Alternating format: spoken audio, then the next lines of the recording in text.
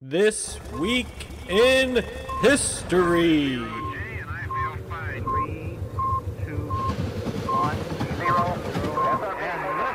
Discovery, go at throttle up. All right, Johnny, this week I've got a couple of things for us. So first off, if you haven't noticed my kegerator in the last two episodes, my wife bought this for Christmas. It is filled with Newcastle right now, which is what I'm drinking. You've got your plug for Voodoo Ranger, which as far IPAs go, I actually do like Voodoo Ranger. It's pretty good. It's pretty good. Kind of like their Fat Tire. Kind of like just about every beer I've had. Other from beer them. they make. Well, because they all make IPA. It's like every beer they have is pretty IPA. Good. Well, no, I mean, Voodoo Ranger, I think... Wait, no, I'm thinking of New Belgium. Never mind. Scratch that.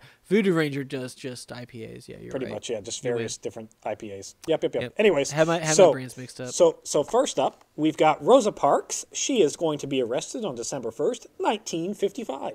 All right. Is this the bus incident? This is the bus incident, yeah. If you're living under a bus... she was arrested for not giving up her seat on the bus to a white woman in Montgomery, Alabama. Now, this was shocking to me.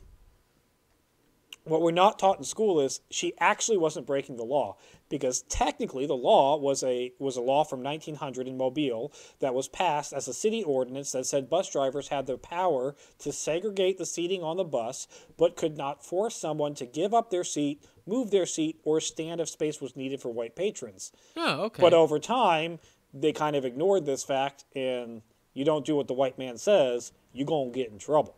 Right. Now, so this was obviously taught to us pretty early on in like 5th, 4th, 6th grade, 3rd even maybe. Probably earlier than we probably should have been being taught about it. Yeah, because I remember her, she did it was a whole she had to sit in the back of the bus. Yeah, she sat in and the then middle, she sat in the middle towards of the front. bus. Yeah, she sat in the middle of the bus right at the edge of the white. Yeah, and she was supposed to be in the back of the bus. Is that right? Yeah. So the history does a horrible job. That's what we're taught. We're taught that the black people sat in the back, the white people sat in the front. Okay, yes, and that's my main point is because of when they taught that.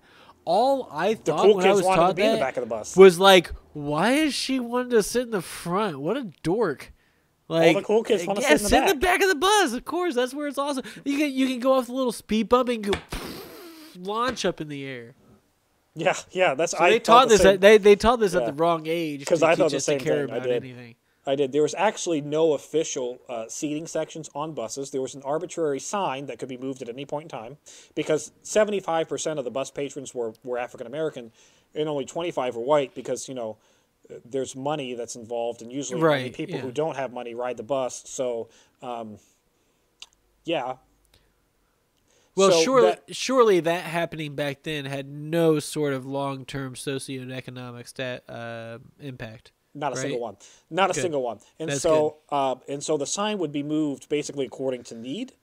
Sure. And the only other arbitrary rule was that a black person could not sit in the same aisle as a white person. So gotcha. So if they're in aisle 5, you can't sit on the other side of aisle 5. You got to get back to aisle 6 or aisle 4, I assume, unless that sign was moved in such a way that you can't sit there. Yep. So it's very, very arbitrary. Park herself, Rosa Parks herself, actually had a run-in 1943 with this whole bus segregation system when she entered the wrong door. So apparently she must have entered the front door of the bus instead of the back door of the bus. Yeah. And the driver told her to get out and do it again. And when she got out, he drove away. So I mean, he sounded like a nice guy when he told her to get out and then get back in. Dick move. But now that he drove away, I'm starting to think that maybe he was just being an a-hole. I think you're right. That driver's name was James Blake, who was actually... make him famous, Twitter. Yeah, he's also the same driver who got her arrested for not moving her seat. Somebody shamed this dude. Put his picture all over somewhere. Johnny, he's dead. What? But I'll put his picture When did this happen? 1955. The guy's dead. I guarantee you he's dead. Oh, that's insane. Yeah, he's dead. I guarantee you. Make him famous anyway. Rosa Parks herself would argue all the way up until her death in 2005 that we're not done fighting. 2005. That's we're insane. I'm sorry. Real quick. I'm sorry. Again, the way that things are taught in American public schools is atrocious because all of the civil rights movements and everything else is taught as like an ancient history. Yeah.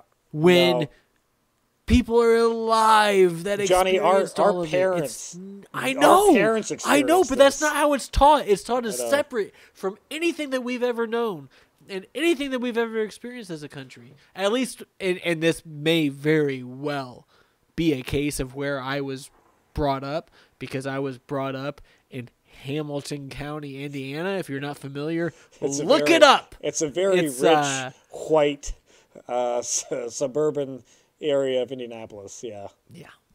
Not a suburb north of Indianapolis. Yes. They are. Diversity was an old. It was more of a subject that was taught in school than a thing we experienced. Yeah. Well, I mean, at this time when we were learning about this, I was in Bartholomew County, which isn't. It's really not. Our diversity was that we had poor white people. Right. Yeah. Well. Right. Yeah. There were. Yeah. There's associated economic diversity, but the whole racial and ethnic diversity was not. In any case, Rosa Parks would actually argue that that social inequality was not met, and we still need to argue it all the way up to her death. Which, right? The segregated buses would actually be struck down in the Constitution. They would say it is unconstitutional to do that. It is not separate but equal in 1956 because give them their own bus. That's worse. Instead of trying to split up a good white person bus, right? The last thing I have for us today, Johnny, is the treason trial of President Jefferson Davis would begin on December 3rd, 1868. Wait, go on. Who's Jefferson Davis? Yeah, the president of the Confederacy. The what? President. Yeah. Okay. Yeah. All right. Yeah, he would be tried for treason. It would start on December 3rd, 1868, but not really. What did he... Wait, the trial wasn't really, or he wasn't really tried for treason? Well, we'll give it with me. All of it. All of it. Really. Yes. Great. So it was supposed to be the biggest trial of their age.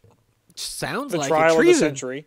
Yeah. The trial of the century. Off with his head, as they do. But President Johnson, he got himself impeached, or there were impeachment trials of him that were going on at the same time that were intertwined with President Davis's treason trials. Oh. So they kept pushing Davis's trial back, and Johnson even himself, like in the papers, talked about the irony of it. Is like, we've got the guy who was the president of the Confederacy who's been sitting in jail for like 4 years that we haven't tried yet, but you're going to try me, the president of the United States, now, yeah, instead of that guy, and you're going to try me because you don't like what I'm doing with Reconstruction.